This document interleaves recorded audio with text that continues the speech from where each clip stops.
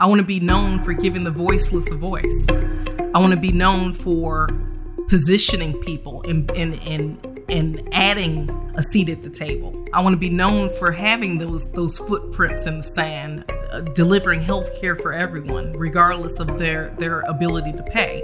I want to be known for shattering healthcare disparities. At the end of the day, that's what it's all about. Welcome to Metro Health's Prescription for Hope. That's Metro Health's new president and CEO, Dr. Erica Steed. That's Erica spelled A-I-R-I-C-A. She's the first woman, the first Black person, and the first nurse to serve as Metro Health's president and chief executive. She arrives from Chicago, where she served as executive vice president and system chief operating officer of Sinai Chicago Health System and president of Mount Sinai and Sinai Children's Hospital. She brings with her a toolbox packed with educational, business, and clinical experience and accomplishments. That's in addition to a personal story that motivates her every day. Dr. Steed started work 4 weeks early on December 5th, 2022. She took some time out during her first weeks to engage in a terrific, wide-ranging interview with Metro Health's Senior Manager of External Affairs, Diane Sahetka. The conversation ranged from food and family to Dr. Steed's passion for health equity and her vision to achieve it. It was so wide-ranging that we're going to break it up into 2 parts. Today, in part 1, we find out more about Dr. Steed, her life, her family, and her vision. In part 2, we go deeper into her personal mission to erase health inequities. Thank you for listening. Here's part 1 of Diane's conversation with Dr. Erica Steed. Do you mind if I start? I don't mind at all. Okay, good. So you've heard all about this uneasiness and anxiety employees are feeling now. They're worried about the future of Cleveland Safety Net Hospital. What do you want the Metro Health staff to know more than anything else right now? You know, honestly, I recognize that right now is a very difficult time for everyone. I'm completely empathetic and my heart pours out to everyone. All the people that dedicate their lives every single day and are truly making a difference every single day. That strength is in numbers, and that is what inspired me. That is what motivated me. That is why I'm here. I'm motivated by the momentum that we have. We are truly making a difference in the communities. We are truly transforming the lives of those that we serve. And I believe if we can continue to focus on that, I believe that the anxiety that is being felt across the board will mellow. What's your top priority at Metro Health? I have several, but one of the things I can certainly say, our trajectory certainly is in the right direction. I think that the momentum is at an all-time high, especially on the wake of the new Glick Center, the new developments around the campus. So I really want to take that and continue it on. And I want to really deliver with excellence and continue that great work in terms of innovation, transformation, and really be one of those organizations that other similar organizations can really look up to and aspire to be as being a national urban healthcare delivery model, specifically focusing on health equity and really reversing the centuries of inequality, the centuries of healthcare disparities, and those pertinent challenges. So I know we have a lot underway that really points in that direction. Really, where I want to go is actually proving the case that all of the actions that we're taking a positive step forward on, that we're really making a difference, and that we partner hand in glove with the community. We're working shoulder to shoulder with the community to really drive those outcomes in a positive way. When you leave Metro Health, what do you want to be remembered for? Honestly, I want to be remembered for having such passion and such conviction for Metro Health that we truly made a difference, and that difference could be proven. I I've always been a person who leads from behind, and I do that on purpose. I don't necessarily have to always be the center of attention and that person in the spotlight, but I really want to elevate excellence from within the organization, and that's truly what I want to be known for, is bringing out the best in people, to where their value can be seen and it can be heard. I want to be known for giving the voiceless a voice. I want to be known for positioning people and adding a seat at the table. I want to be known for having those footprints in the sand, delivering health care for everyone, regardless of their ability to pay. I want to be known for shattering healthcare disparities. At the end of the day, that's what it's all about. I want to not just put a dent in it. I really want to eradicate health care disparities. And I want equality and equity for everyone.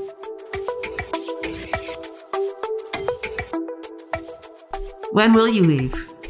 How long are you staying? Actually, I'm here as long as the organization embraces me. I truly, and I was just having this conversation, not just in a professional sense, but I was having this conversation with my family, and I truly believe that Metro Health is my other family, and I'm here as long as the organization embraces me, and I found my second home.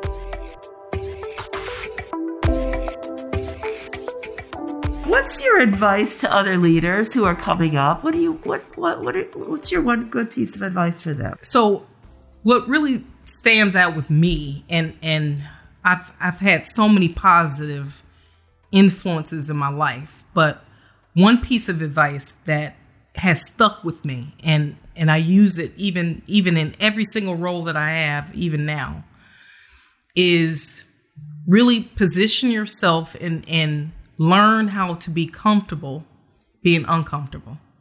So learn how to navigate yourself out of uncomfortable situations. You have to practice failing, and you have to practice being uncomfortable, because you're always going to be put in situations where you're going to be in a high anxiety moment. You're going to be in a high crisis moment, and you're going to have to learn how to calm that down. And the only way to really get to a point where you can properly navigate is building that muscle to be able to tolerate that, and building up that agility. So 2 things: be comfortable learning how to be uncomfortable, and 2 is practice the art of proper failure, and failure with confidence, where you can build yourself back up from that. And guess what? Leadership is not about perfection. It's about learning, and it's about evolving. It's about becoming a better person every single day. Where does your emotional intelligence come from? Honestly, my mother, she shaped me very well. And actually, going back to, so I learned through practicality coming up with that. And again, I come from an astute business background, an astute healthcare background, and we challenged each other at the table. So I've learned how to be seen and not heard. All of the isms that a mother teaches you. But then when I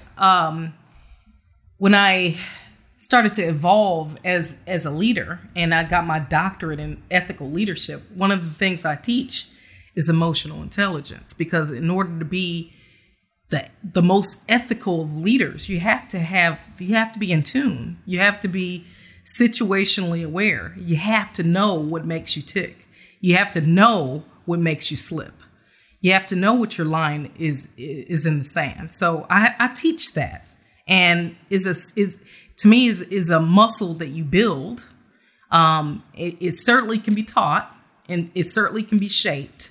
But this is one of the skill sets that I think that a lot of leaders are lacking in terms of really honing in on understanding where they are from an emotional intelligence point of view.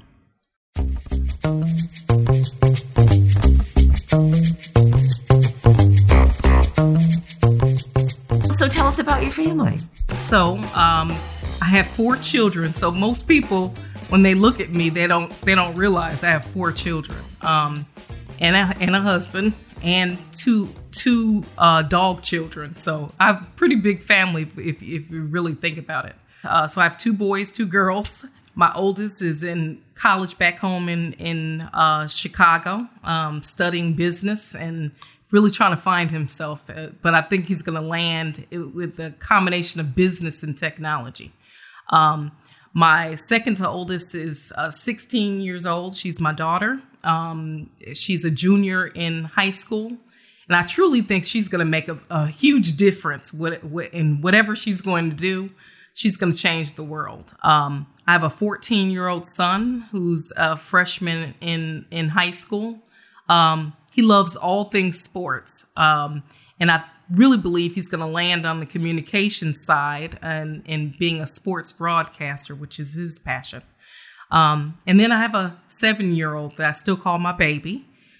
She's in 2nd grade. And quite honestly, she's the boss of the family. So I have to step aside and check my title at the door when it comes to Riley Harper Steed. But so she's definitely going to be something one day. And then I've been married for going on 20 years to my high school sweetheart, but it didn't start out like that. I have an older sister, and they were in the same kind of network, if you will. So initially, I went out with my husband as a mere favor to my sister. Then I was planning on just going on with my life and my business. But there was something that stuck with him, so I couldn't get rid of him. Am I supposed to say that? I'm like. So you were a track star in high school? Tell us about that. I was. So actually, it went well beyond just high school. I actually went to the Junior Olympic Games. Met my idol, FloJo. So Florence Griffith Joyner. So I went back to I can't remember the year, but I'm a Junior Olympic Game track star and placed and medaled at the Junior Olympic Games. So that was before high school. But I ran both track and cross country. And what events did you compete in? So I was a 400-meter dash runner, and I was also a hurdler. So either the 300 or 400-meter hurdles, the 4x4 relay. So I was definitely a 400-meter dash runner or 800-meter dash. And did you continue to compete in high school and college? Tell us about that. So when I transitioned on into college, I did run my first couple years, but then eventually I focused more on I couldn't balance out the athletics and academics, and I really wanted to have a dual major. So that's when I shifted away from it. But very much is a part of who I am as an individual and even as a leader. I've taken so much characteristics out of just being an athlete. What did it teach you? Honestly, the discipline and work ethic and working as a team, it's not about the I, it's about the team. It's about the we. What do you do to relax? Honestly, I'm a big reader, and I'm also I love to just cook and spend time with the family. So all of those things. Do you have a favorite author? So on a person, I have many favorite authors on a professional level, but on a personal level, I came up reading Mary Higgins Clark, and she was my favorite of all times. And my mother really got me into her. But she was a suspense writer, and that's what I'm attracted to on just a personal note when I'm just trying to really separate myself out and just have a sense of calm. Do you have a favorite chef? Honestly, I love Bobby Flay. Who doesn't like Bobby Flay? But I also like Michael Simon, his best friend, who's from Cleveland. What was your first job? I actually worked for Wendy's, and I still remember. It is implanted in my brain. All of the Wendy's songs, and the customer service skills building from when I was 16 years old. I still have it in my head. I can still make a junior bacon cheeseburger. Let's do the rapid fire round so people know you a little bit better as a person. Do you have a favorite food, a favorite movie? Who are your role models? Okay, so favorite food, anything and everything in the Italian genre, which is why I landed in Little Italy as my starting point for Cleveland. Anything Italian, I'm gonna eat it. Favorite movie, Pretty Woman. Who are your role models? My mother, my late mother, and I'm just gonna leave it at that.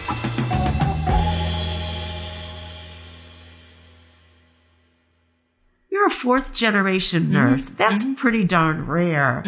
Talk to us about both of those things. Yeah. So I grew up with healthcare in my blood, in my DNA. Actually, I don't remember what normal looks like with healthcare not being a part of my story. It was certainly at the breakfast table. It was certainly at the dinner table. I believe I was probably in second or third grade where I was completely healthcare literate and I can understand just basic medical terminology. But it goes way back, 4 generations. My great grandmother, who was a self-trained nurse midwife from Tuscaloosa, Alabama. So she was from a very, very small town. And what she did, and back then there was no formal nursing education that you go through, but she delivered babies in the entire town in Tuscaloosa, Alabama, and that planted a seed in my family. So that passed on each of those generations to a point where when I was coming up, there was no option. So all of the females in my family when I was coming up, all of them were nurses. So everywhere I looked, everyone was a nurse, including my own mother, who ended up passing away. But that was the option. So I never saw myself being anything other than being a nurse. Hearing the stories, seeing the examples, the many countless examples, and being able to really see the work ethic of my mother. But I also grew up with my father, who owned his own business. So I always indicate that I'm a person who was raised with compassion, with humanity, and with a focus on clinical excellence. But I'm also a person who's very astute on the business side. And I was raised like that. So I don't know the difference between the two because I can speak multiple languages. I can speak entrepreneurship and business, and I can certainly speak the language of healthcare. And I've carved out a special path for myself where I get the best of both worlds.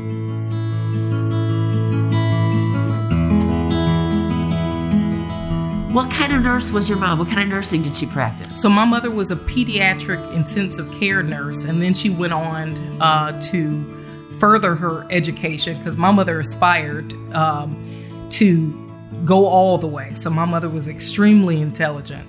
So she was aspiring to actually get her doctorate in nursing, but unfortunately, she passed away before she can live that reality. So I took on that torch and did it for her.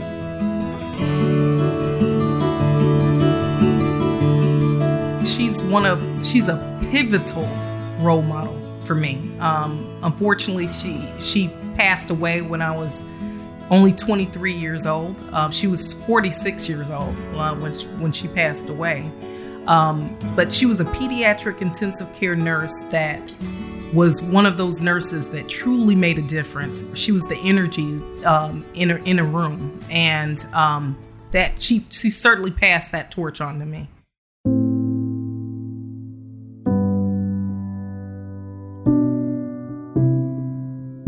I got into healthcare for a specific reason. My reason got personal. Okay, so my mother passed away very tragically for me, but she didn't pass away from the cancer that she had. She passed away from the side effect that was not shared on the chemotherapy that she was on. And then that translated into my grandmother, who also died from a healthcare error. And then more recently, a year ago, my baby sister died from what I believe should have been detected early. So healthcare disparities is personal to me. It's personal.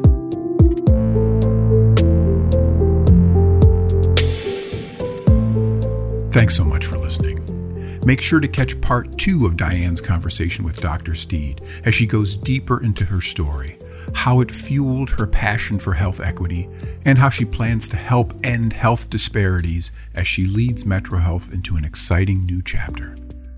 Prescription for Hope is a production of the Metro Health Foundation and the Metro Health Communications team. Thank you to Metro Health video storyteller Stephanie Jarvis for her audio expertise. I'm John Campanelli. Thanks for listening.